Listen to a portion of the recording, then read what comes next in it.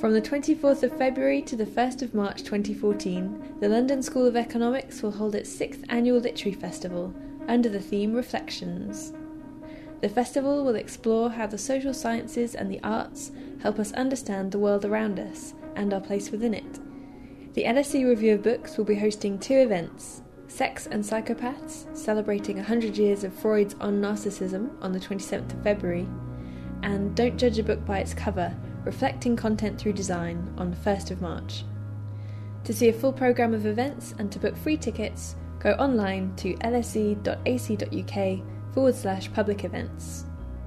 To celebrate and support the festival, we're launching a series of special academic inspiration segments featuring prominent LSE academics and event speakers. In the second episode in this series, we hear from David Stephenson, Professor of International History at the LSE.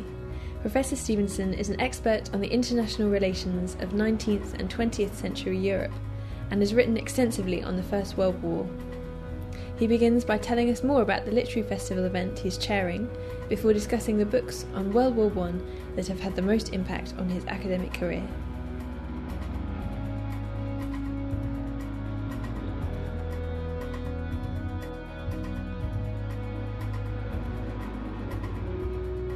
I'm going to be chairing and contributing to a panel discussion. This will be happening on Wednesday, 26th of February 2014, and this will form part of the LSE Literary Festival and be fitting in with the themes that have been chosen for the festival this year, which coincides, of course, with the year of the centenary of the outbreak of the First World War. The particular event is entitled Why Remember? Reflections on the First World War Centenary, and what we've put together is a multidisciplinary panel. This includes historians. There'll be Margaret Macmillan from Oxford, who's just published an important new book on the July 1914 crisis that led to the outbreak of war. I'll be chairing it and also be making some contributions from the historical perspective. On the other hand, we have Lily Kuluraki from Media and Communications, who'll be talking about the First World War and the media, how the war time and combat experience was represented. Michael Cox from International Relations will be talking more from an international relations perspective, the connection between the wartime experience and the origins of the League of Nations and new changes in international organisation.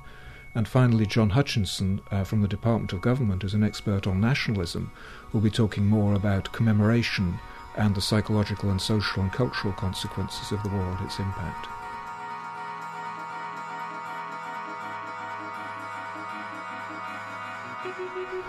My interest in the First World War goes back a very long way, and I'm old enough to remember the previous commemorations at the time of the 50th anniversary of the outbreak of the First World War, so we're looking back at the 1960s, and I know that was a very formative period for a number of reasons, but if I put my finger on one book from that period, it's the book by A.J.P. Taylor, whose book, The First World War, An Illustrated History, came out in the early 1960s. This has been a kind of classic that's been in print with Penguin unchanged ever since, and it's a book that's still worth looking at today. It tells you almost as much about the attitude and perspective and outlook of the 1960s, actually, as it does of the generation of 1914. But it's a very disillusioned, cynical kind of book, with wonderful captions to the photographs, which is one of the things that many people remember from that book, as well as A.J.P. Taylor's very kind of inimitable, cynical, disillusioned style. But that was the book that got me into the First World War, I think. I remember reading it because I was actually in hospital at the time. And it's a book that presents a picture of the First World War as chaotic, as governments out of control, nobody really knowing what was happening. If I can mention one other book which presents almost a diametrically opposed view, once I got into serious research into the First World War, one of the books that most influenced me was, as many other people, was a book by a German historian, Fritz Fischer. This book came out in 1961, and the German title of it is Griff nach der Weltmacht, which means grasp for world power, translated into English as Germany's Aims in the First World War. Now, this presents a diametrically opposed view to Taylor, because what it analysed was what the objectives were that the German government was fighting for. It has lots of new evidence in there, very important at its time, showing that the German government repeatedly discussed what they were fighting for, tried to establish what their war aims were, that they wanted to surround Germany with a chain of buffer states in Eastern and Western Europe and expand globally with a chain of overseas colonies and naval bases. So this presents a very purposive picture of the war. much more in line with another book that's influenced me. This is the classic by Karl von Clausewitz, the Prussian military theorist, on war, and his famous sentence there that war is the continuation of politics by other means. So you have these views, you have the H.A.P. Taylor view that it's all chaos and confusion and people are out of control. You have the Fisher view that is very purposive, much more chilling kind of view, that this terrible war was fought through to a finish as a kind of act of policy. The truth, I think, is somewhere between these two alternative, extreme, opposed views, and in some ways all the work I've been doing since has been trying to find where you should fit your interpretation of the war between those opposing interpretations.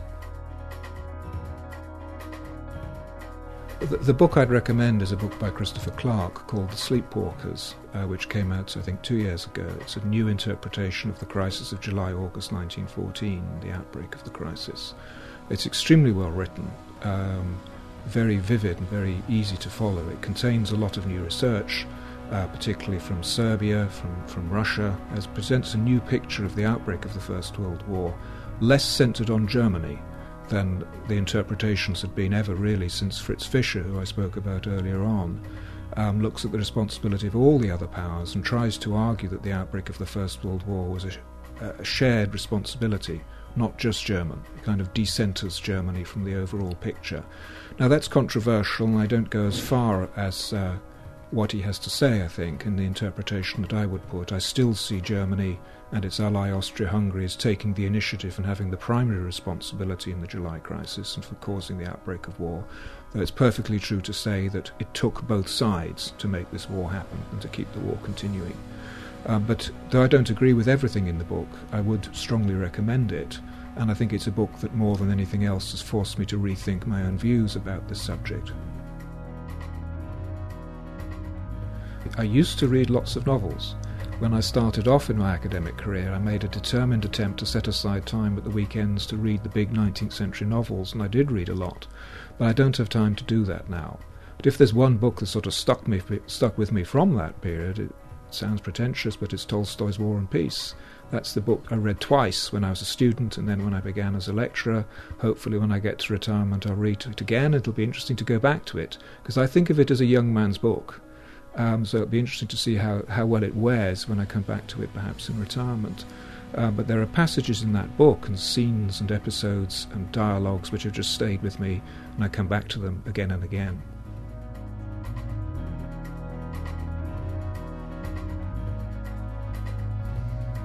That was Professor David Stephenson on the books that sparked his interest in World War I. That's all for this podcast. Join us next week when Dr. Ellen Helsper, lecturer in the Media and Communications Department at LSE, tells us about her favourite books on media technologies. Dr. Helsper is also speaking at the LSE Literary Festival event, Private Lives, Do We Still Value Our Privacy?, on the 1st of March. To see a full programme of events and to book free tickets, go online to lse.ac.uk/public events. For the latest reviews of books in the social sciences and for more podcasts, go to LSE Review of Books.com. I'm Amy Mollett. Thanks for listening.